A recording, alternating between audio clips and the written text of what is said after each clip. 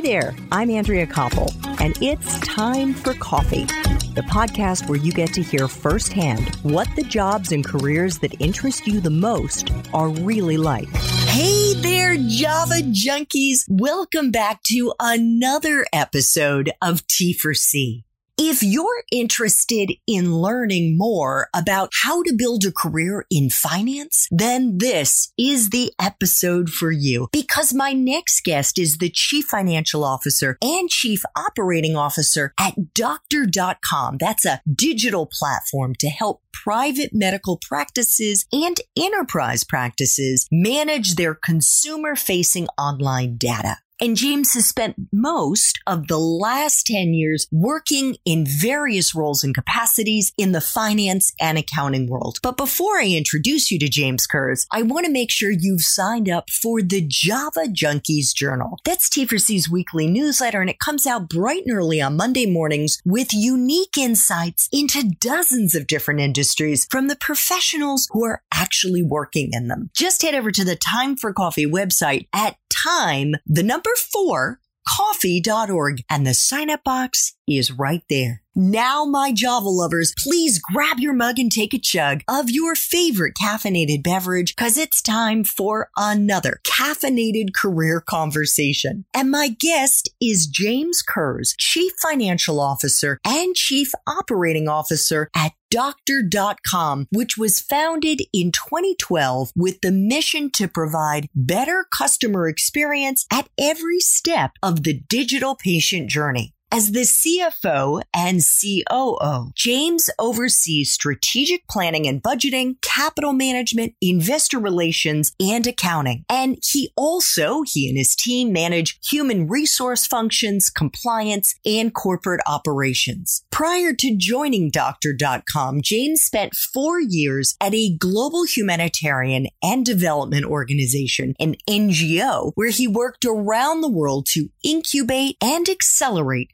socially responsible enterprises with high commercial potential. As the director of financial services at that NGO, Mercy Corps, James completed major transactions and engagements across the Americas, Africa, Europe, and Asia. James began his career in 2007 in public accounting. We are going to get into all of that in this main Time for Coffee interview. And if you're interested in learning how to break into the world of finance, please check out show notes to see if James's Espresso Shots episode has already dropped. James, welcome to Time for Coffee. Are you still caffeinated and ready to go? I sure am. It's pretty cold outside today, but I'm one of those unusual people that likes iced coffee even in the winter. So I am ready to go. And how do you make is this just regular brewed coffee that you put over ice? I go to Whole Foods actually, and I buy Grady's cold brew by the bushel and drink that. Is it in a bottle? Grady's? Yeah, I'm not familiar with it. Comes in a bottle, and it's brewed in the Bronx, actually, which is interesting. You don't normally think of the Bronx for coffee, but it's delicious. So I should have said, James, how you brewing? Yes. Maybe next time.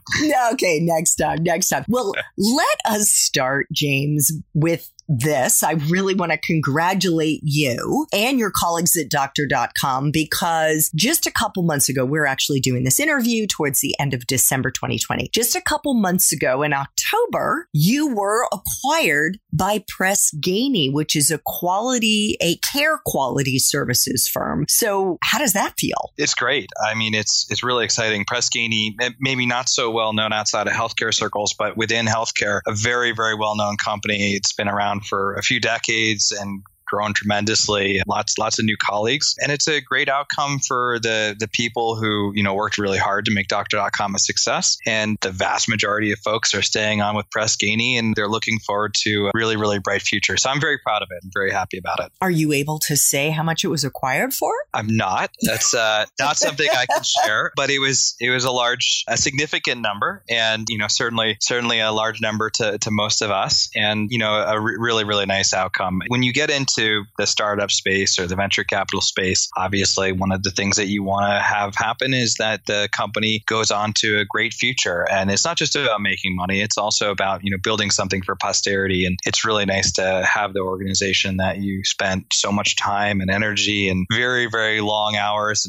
and maybe even a few tears on creating, live on into the future and find a home in an organization that is going to be there for the long run. So it's very rewarding. Awesome. Well, I was thinking before we actually dig into what you do as the CFO, COO, or what you were doing until just a couple months ago at Doctor.com, maybe we could kick things off, James, by just getting a quick 101 on Doctor.com, on this tech startup. It was founded 8 years ago, but what exactly does it do? It's a really interesting company that now is in pharmaceuticals.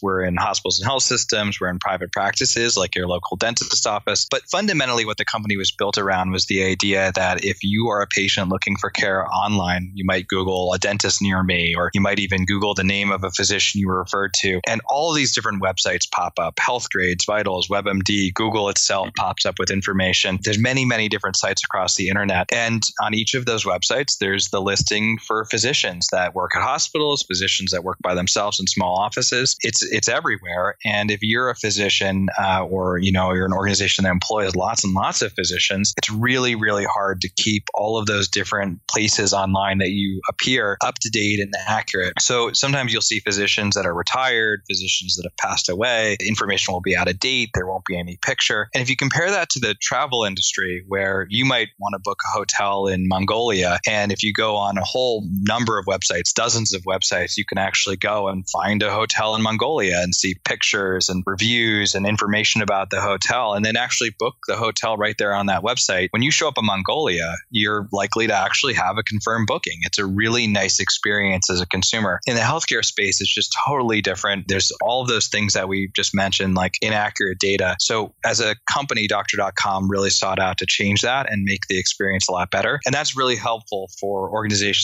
that employ physicians, like hospitals and health systems. And it's really helpful for patients that are seeking care. The last thing that you want to have to contend with when you're asking questions about your health or trying to find a doctor for the care that you need is to have to contend with office information that's out of date, or hours are not correct, or insurance information that's not accurate, or just a difficult time finding a physician that's appropriate for you. And so we were really trying to build the infrastructure to modernize that. And of course, now we're under a much bigger umbrella, but all of it is around trying to improve the experience of patients that are looking for care and building all of the infrastructure underneath that's required to do that.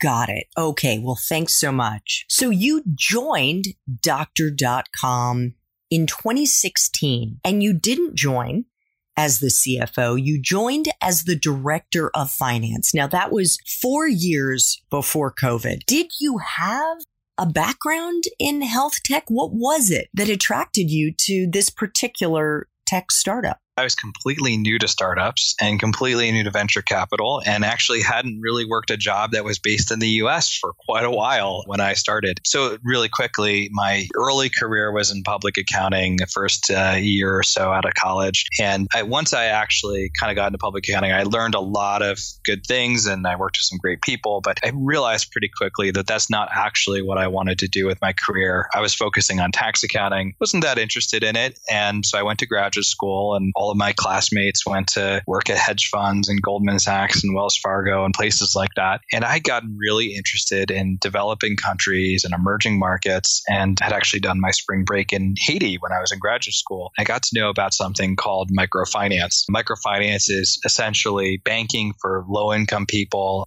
individual entrepreneurs in low-income countries, places like Haiti, where people really are sort of excluded by traditional banks, but need access to loans, need access to safe and affordable banking services. It's something that's really blown up over the last 20 years or so around the world, and been a really good force for good. So I got very involved in that in Haiti, and I eventually went on, as you mentioned in the intro, to work for Mercy Corps and work on lots of really interesting socially responsible enterprises around the world. But I was on the road all the time. I was traveling like 3 or 4 weeks a month, and I was, just not really having much of a life back in the US, and not really being able to build that foundation. So I said, look, I'm going to get off the road. I'm going to do something different. And it turns out that I've subsequently found the skills that I acquired doing all these different things around the world, constantly dropping into different countries, different cultures, different legal jurisdictions, and having to kind of create something out of nothing are really, really good skills for startups and for venture capital backed companies. And obviously, healthcare is something that I think a lot of people feel strongly about is really important. Certainly this year with COVID, we all have a newfound appreciation for people on the front lines and scientists who are doing research and all those kinds of things. So I was definitely interested in healthcare. I was interested in healthcare technology and how we can advance things. And I got to know Doctor.com, and that's the rest is kind of history. I was fortunate enough to get the job. And, when as you said, I came in as a director, as the first finance hire of the company and built it out from there and really got to become a big part of the company story over the last 4 years. Yeah, absolutely. You were regularly and rapidly promoted from the director of finance in 2016 to the VP of finance and operations in 2017 to the chief financial officer in 2019. And then in July of 2020, you added another title to your CFO responsibilities and became the CFO and chief operating officer, the COO. Could you break down for us, James, what you do, what you did until a couple months ago as the CFO, and then what you did as the chief operating officer? What's the distinction between those two roles? Sure. So the CFO and the COO in any organization, if they are two distinct different people, typically need to be very, very closely aligned with each other because there really are so many different ways that the operations of a business influences the financial outcomes and the financial needs of the business and vice versa. And so in a smaller organization and some organizations, it actually can make sense to have both of those skills underneath one person. And in my case, that was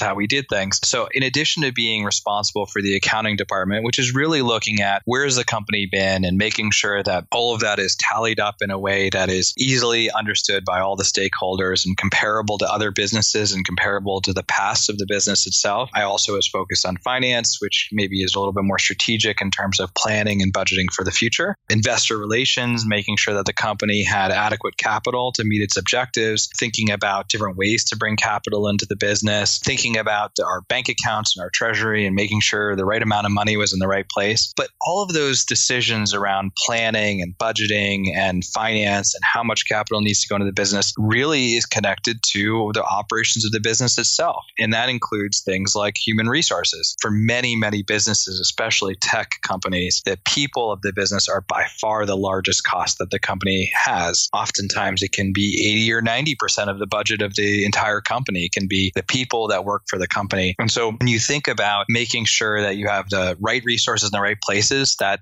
really is a discussion around people. So I was thinking about recruiting. I was thinking about making sure that people are in the right positions. I was thinking about making sure that we had the right budget for those people and figuring out what the career paths were for the individual people that worked for us and really thinking about how to advance the company forward in that way. Oftentimes, a CFO or a COO can also be very involved in things that are legal for the company, whether it's compliance issues or it's just the day-to-day legal things that the company needs to be thinking about or even troubleshooting because things do come up in the life of a company. So I had a big interaction with sort of deciding whether we needed to actually, I'm not a lawyer myself, but involve the lawyers or maybe not. Maybe it was something that we could handle without involving lawyers. And then, of course, also thinking about how do all the different departments of the company actually function and work together to achieve the objectives of the organization. And that's really where the operations part comes in. You get everybody around a table from the management team or the executive team, and you think about the big picture strategic things that you want to achieve. That's broken down into sub-strategies, maybe at the department level, maybe at the team level. And then there's, of course, the tactics that get applied to actually push the organization forward and get things done and make things happen. And in the role that I was in, it was very nice to be able to see the whole chessboard at once and think about how to move the pieces around and then work really closely with the rest of the people in the organization to get their feedback, get their views, have them be active participants and actually figure out how to make things happen. And that's the leadership dimension of a role, like being a CFO or a COO or having both of those roles together is really getting to work closely with people and basically work as a team to advance the organization forward. But in my role, I played oftentimes a lot of sort of coordinating of that and enabling of that and helping people achieve their highest potential.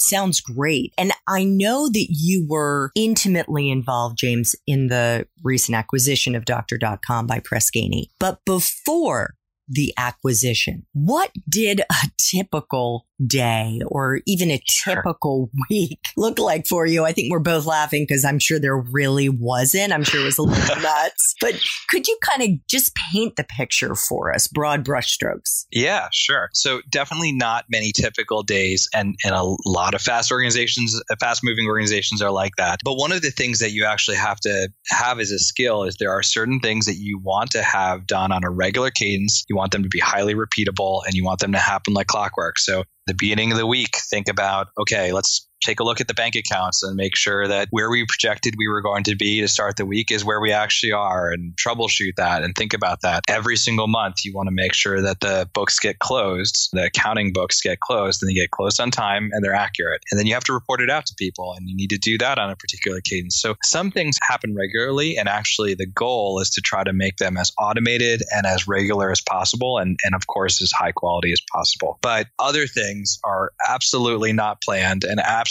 you go into the week not knowing what they're going to be. So we typically started a week off with an executive meeting, basically getting everybody around a table and saying, hey, here's what I worked on last week. Here's what I'm working on this week. Here are the things that are top of mind for me and the things that I'm most concerned about. And let's discuss them as a group as needed, or otherwise figure out how we're going to tackle them this week. And so that's kind of where you start off your week. And it sets the agenda to some extent. So maybe you're filling your calendar with individual one-on-one meetings that you need to have with key people. Maybe it's realizing that, we have an issue that's come up and we don't have the right law firm to handle that particular issue. So let's go find the right law firm and bring them up to speed and get them moving on that particular item. Maybe it's part of the planning process for the year. And so you're gathering feedback from all the different department heads and figuring out what their needs are for the year to come. Let's say it's 2021, and figuring out how to square that with all the other objectives of the organization and the means of the organization. But a lot of times the actual things that you need to do in a given week are in real time, because sales close in real time, successes and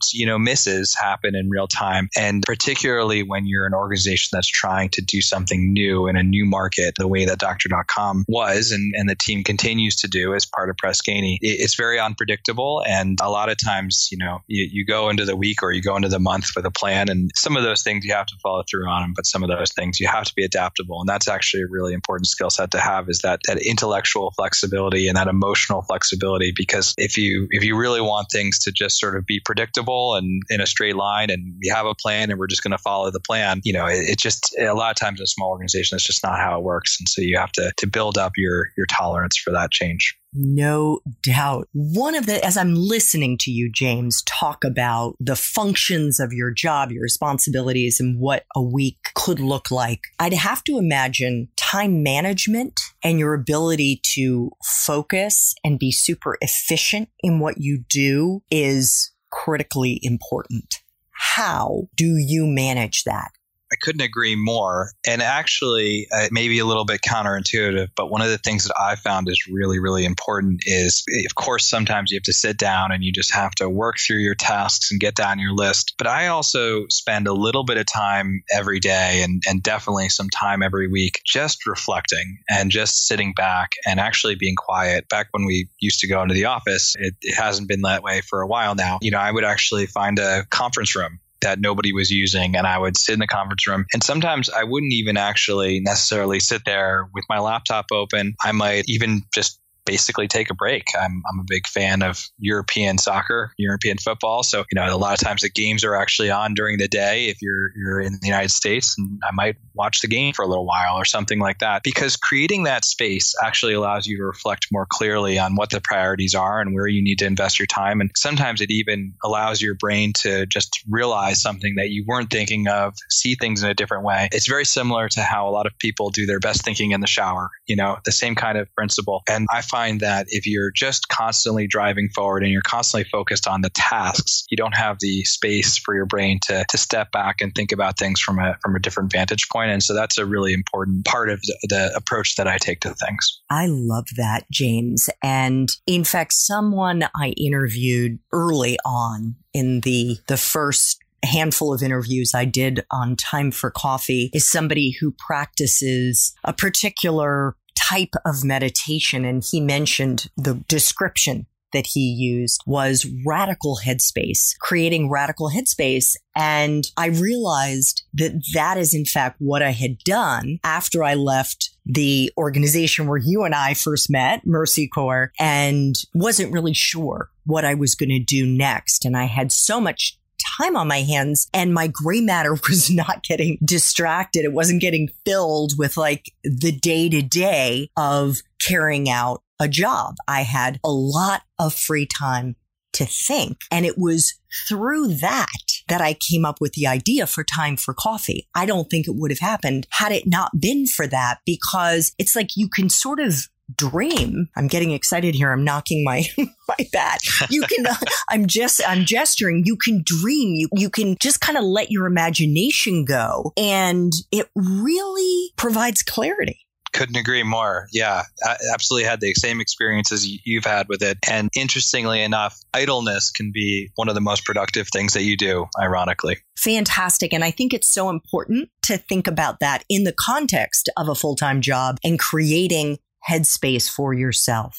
Absolutely.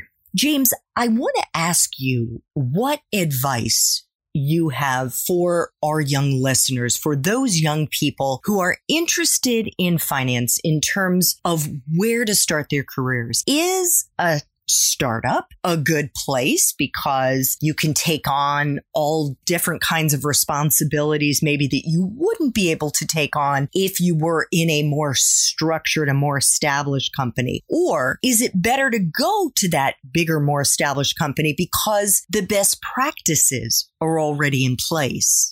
I think both approaches can lead you where you want to go. And maybe stepping back even further, keep in mind that you don't need to have your plan completely mapped out from day one to be really, really successful in finance, or in my opinion, any discipline. Actually, as a matter of fact, I certainly didn't know. Yeah, I certainly didn't know that I was going to be where I am today when I was 22. And I definitely didn't know I was going to take this path to get there. So I think there's pros and cons to starting your career at a big public accounting company that's well known, a big four. And there's pros to starting at a little local tax firm too, if that's what you want to do. Or, you can go into a small bank or you can go into a big bank, and definitely have to weigh those pros and cons. But I think that my personal career trajectory has shown that it really is what you make of it. And you can reinvent yourself. It's very easy to reinvent yourself when you're in your 20s. So if you start down one path and you realize that's not the right path, pivot. Go for it. Even though it's scary, go for it, because, I've seen other people do it. I certainly did it. I mentioned that I started at a public accounting firm and I ended up working for a microfinance bank in Haiti and helping to run a microfinance bank in Haiti. It's totally achievable. I guess my personal bias a little bit, honestly, is to seriously consider working for small organizations. Nothing against the big companies, because there's so much to be gained. The name recognition, there's lots of great skills, there's lots of best practices to learn. But if you go for a small organization, whether it's a startup or a small regional, public accounting firm or whatever the case may be, you are going to be thrown into the deep end right away, which is a little bit scary and also requires that you swim, and you learn how to swim super fast. You learn how to swim super well. You get exposed to things that you otherwise wouldn't get exposed to. The second day that this is not about public accounting, but the second day I was working for the microfinance bank in Haiti, it's called Foncose, I went to a meeting with the Minister of Finance of Haiti. And I was maybe 23, had just gotten out of graduate school. And here I am in front of the Minister of Finance. And I would not have had that experience if I hadn't thought differently and hadn't approached things a little bit differently. Those experiences really, really add up. But no matter what you actually start with, remember that you can always make adjustments, and you really should have the confidence that even though it's scary, when you jump, you're going to land in a good spot. Oh my God. Such an important point. You can always pivot. James, let's flash back really quickly to when you were in college. You went to Villanova University and you graduated with a double major in accounting and finance. Did you know what you were going to do with those degrees when you graduated?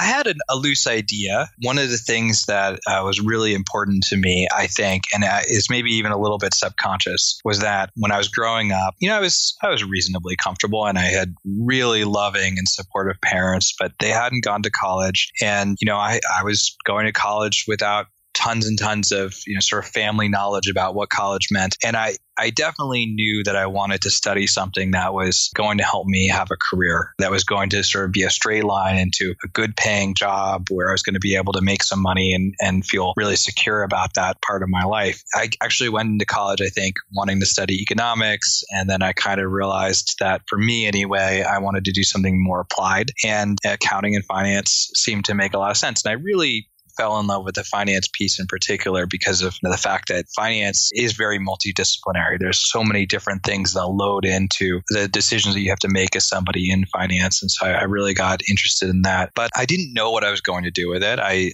did a internship with a public accounting firm, and then they offered me a full-time job, and I took that job. And the second or third day I was on that job, I kind of looked around at everybody around me, and I just decided that I didn't want to be in my 30s or my 40s and in public accounting. It just wasn't for me. And then I really took a leap. I finished out tax season with that firm and then quit. And I think my parents were probably a little bit horrified and a little bit worried for me. And I candidly didn't know what I was going to do. So I applied to grad school, and I went to grad school. And it was really only later that I found something that I felt really passionate about and was able to kind of connect all the dots, that I'd learned these hard skills that were actually really, really in demand in the NGO space, the nonprofit space, because there weren't a whole lot of people going into that field or into those kinds of organizations with, really rigorous background in finance and accounting. And I found a niche for myself. So things have kind of evolved from there, and it was not planned, but it's worked out really, really well. And a lot of it's just come from consistently working hard, consistently being really curious, consistently taking little bits of risk here and there, and taking some leaps of faith. And I'm really happy to say that has led me to a place that I'm very happy with in my career.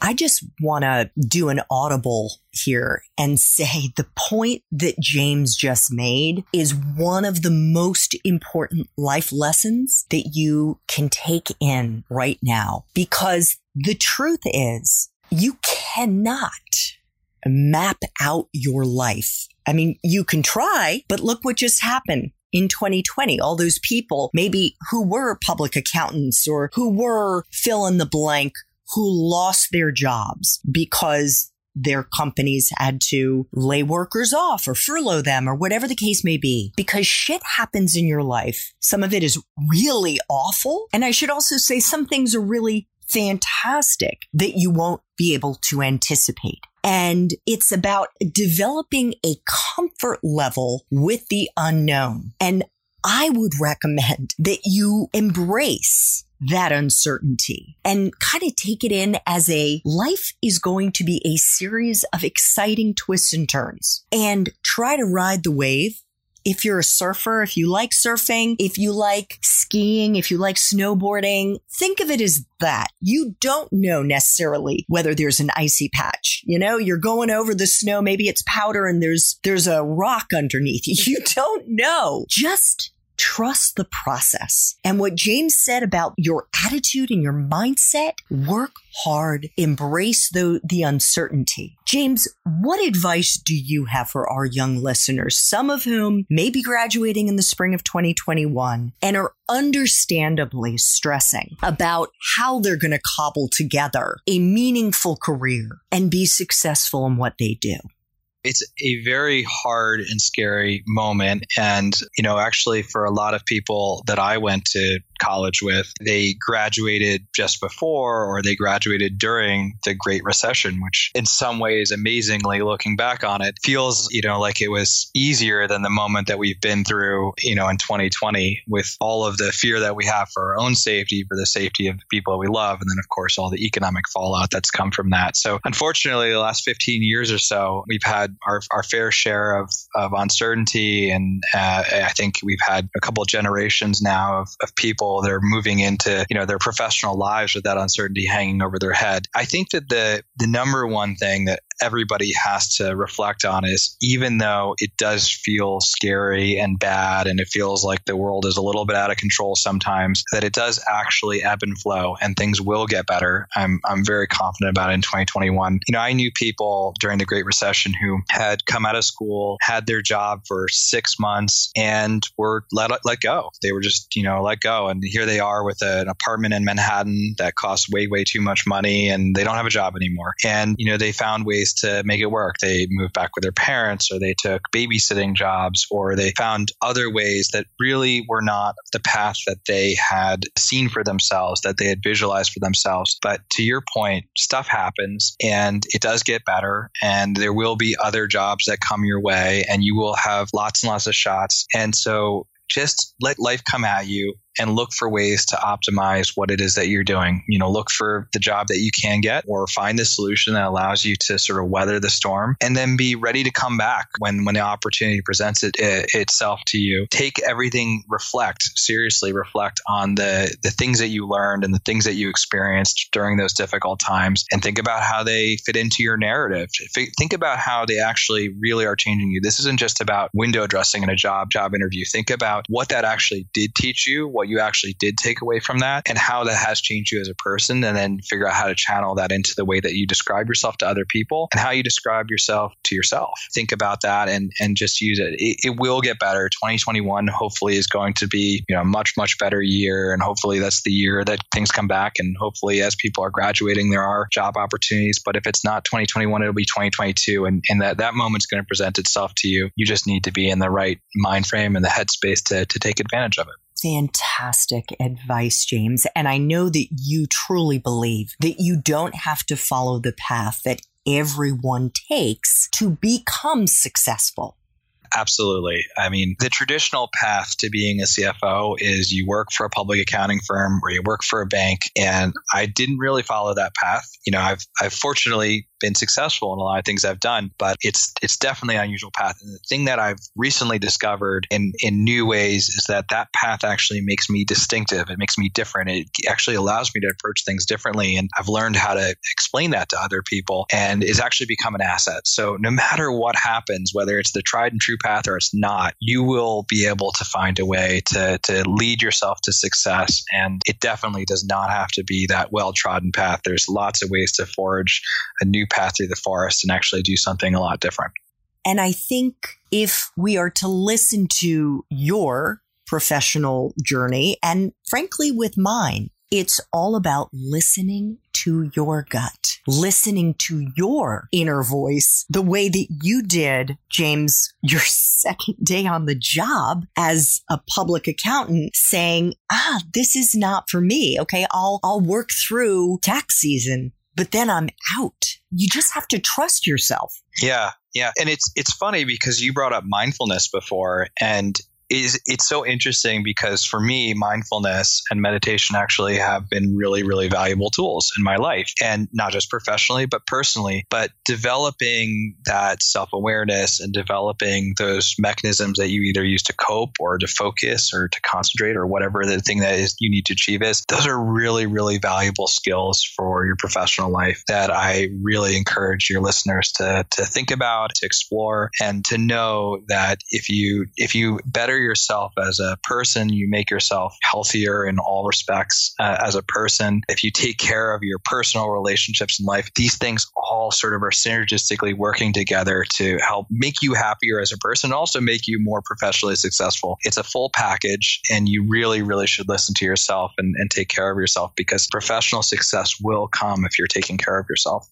100%. And my friends, check out Emily Fletcher's interview on the Time for Coffee website. Emily started as a musical theater major in college. She made it to Broadway, was a showgirl, very successful, and then had a crisis before she turned 30, was going gray in her 20s because of stress, and discovered meditation. And fast forward, she is now a very successful entrepreneur who is in the 3% of women entrepreneurs who's making over 7 figures. And her business is built around online meditation courses. So check her out. 2 final espresso shots. Could you share a time in your professional life, James, when you struggled? Maybe you even failed or face planted. And the most important part of this example is how you persevered and if there was a lesson that you learned in the process.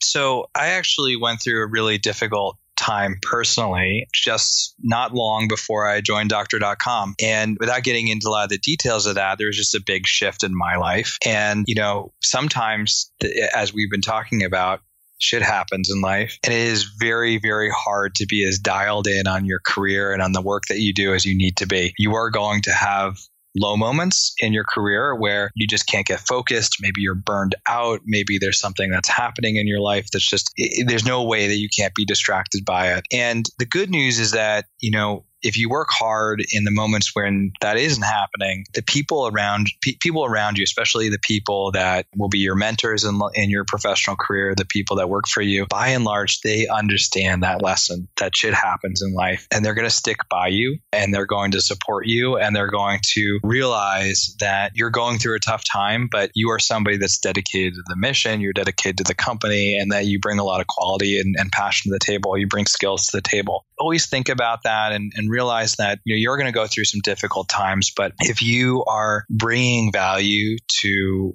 your organization, you're bringing value to the people around you in those better times, that you are going to get the support back. You're going to accrue political capital. You're going to accrue capital that people will let you spend in those difficult moments. And, I think that that's a really, really important thing to just reflect on, is that, people know that things happen to you in life. But of course, you also want to make sure that in any relationship that you have, that you're bringing value to that relationship. And certainly that's the case in your professional life. So did this happen when you were at Mercy Corps? Or it did, and it's probably we worked together there, and maybe you didn't detect it, which is a testament to how hard I worked to sort of try to keep that divide. But sometimes it did spill over, and I think that is something that you learn a little bit as you go through your career, is that there's no way that you can completely have that barrier between your professional and personal life. I think the old conventional wisdom is that these are 2 separate things, and so don't bring your personal life to work. And certainly,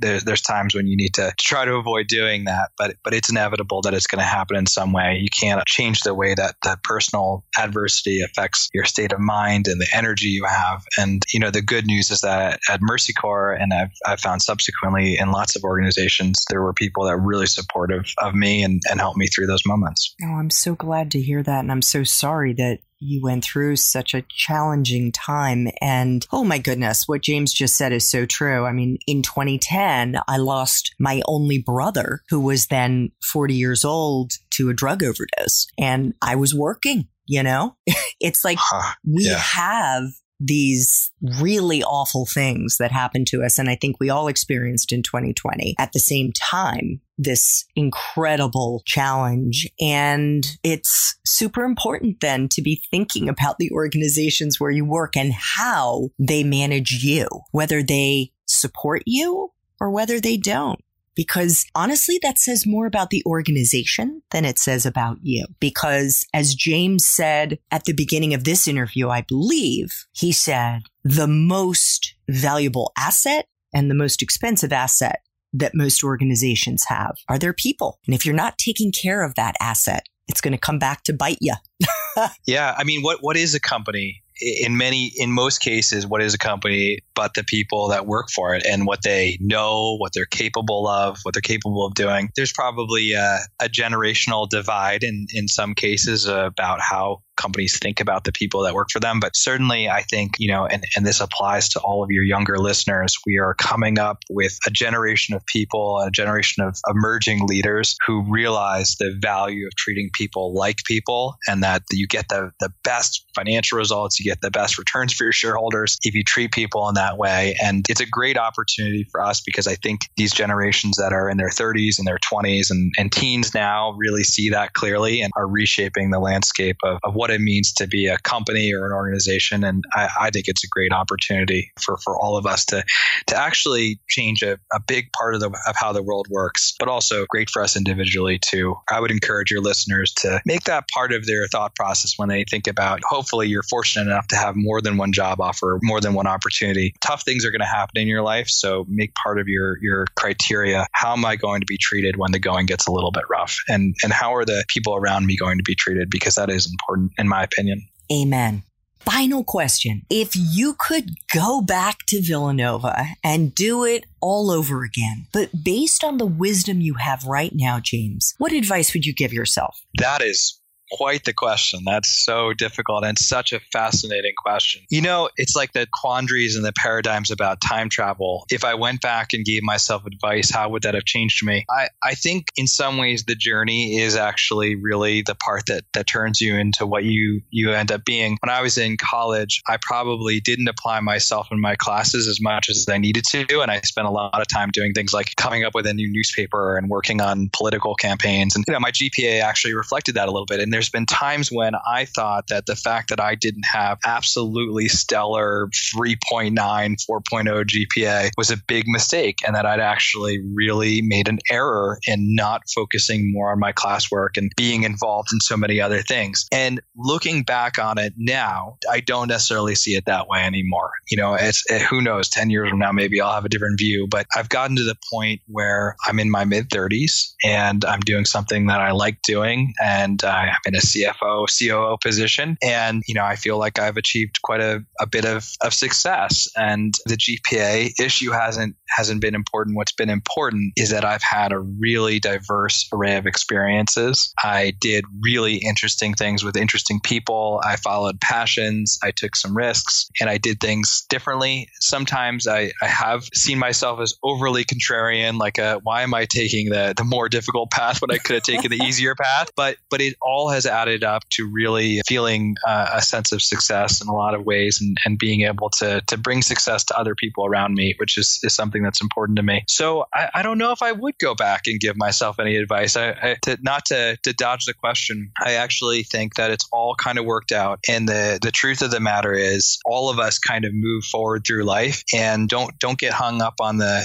decisions you made in the past. Don't get hung up on regrets. Don't get hung up on the thing you said to a professor that you shouldn't have said, or whatever it is. Focus on what the good takeaways are from the past, and focus on moving forward, and really dream big and think about what you want to do in the future. And don't always think about just the 10 years and the 20 years in the future. Think about, what do I want to do in the next couple of years? What's going to make me feel really passionate about what I'm doing now? Because from that passion will flow, I think, a lot of success for you. So yeah, that's my advice in totality, is that I don't necessarily know that I would go back, because I think, all of these experiences, as various and twisting and turning as they are, they led me to a good place, and it's going to be the same for a lot of your listeners as well. Oh my gosh. Well, first of all, thank you so much for sharing that. And I want you to know, or I want to ask you, other than maybe your first job, James, have any of your prospective employers asked you what your GPA was? No, absolutely not. And in fact, I'm not even sure they did with my first job. They might have, but I've been more hung up about it at times in the past than they ever were. I couldn't even tell you what my college GPA was, and it has never come up. Now, maybe when you went to grad school, you had to put your GPA in there. But the truth is, no employers give a shit about your GPA. And I think the experiences that you had outside the classroom, where you were following your interests and doing really fun things that you enjoyed, were 50,000 times more important than that extra however many hours you would have put into studying for an exam. Couldn't agree more. Nowadays, I think a lot more about the time that I was at a house party with John McCain than I think about my GPA. And seriously? There's a million. Yeah, there's a million examples of things like that where I look back on it with a lot of pride. I think a lot more often about the small group of like 7 of us that created a newspaper to take on the main campus paper at Villanova, then I think about my GPA. I have very fond memories of that. And also reflecting back on it, I developed a lot of really valuable skills that have served me well in my professional life. And so, study hard, try to get a decent GPA. It can be helpful for grad school. I'm not saying just forget about your classes, but don't get hung up on that. And don't get hung up on anything, because the past is the past. And there's so many exciting things that you can do in the future. Oh my gosh, James, you have so much wisdom, and you have led such an interesting life and had such a fascinating career to date. Personally, I think you are so much more of a well-rounded human being as a result of all of these experiences. And I know that because you have such a strong connection to who you are, oh my goodness, you are going to continue to do amazing things. I have no doubt. I want to thank you so much for making time for coffee today with me and the T4C community. This was absolutely wonderful. It was such a pleasure. Thank you so much for having me. I really enjoyed it. Thanks so much for listening to Time for Coffee, where the professionals in the jobs that most interest you always have time to grab coffee 24/7, no matter where you live. I have one quick favor to ask you. Remember to rate, review, and subscribe to Time for Coffee. Thanks so much.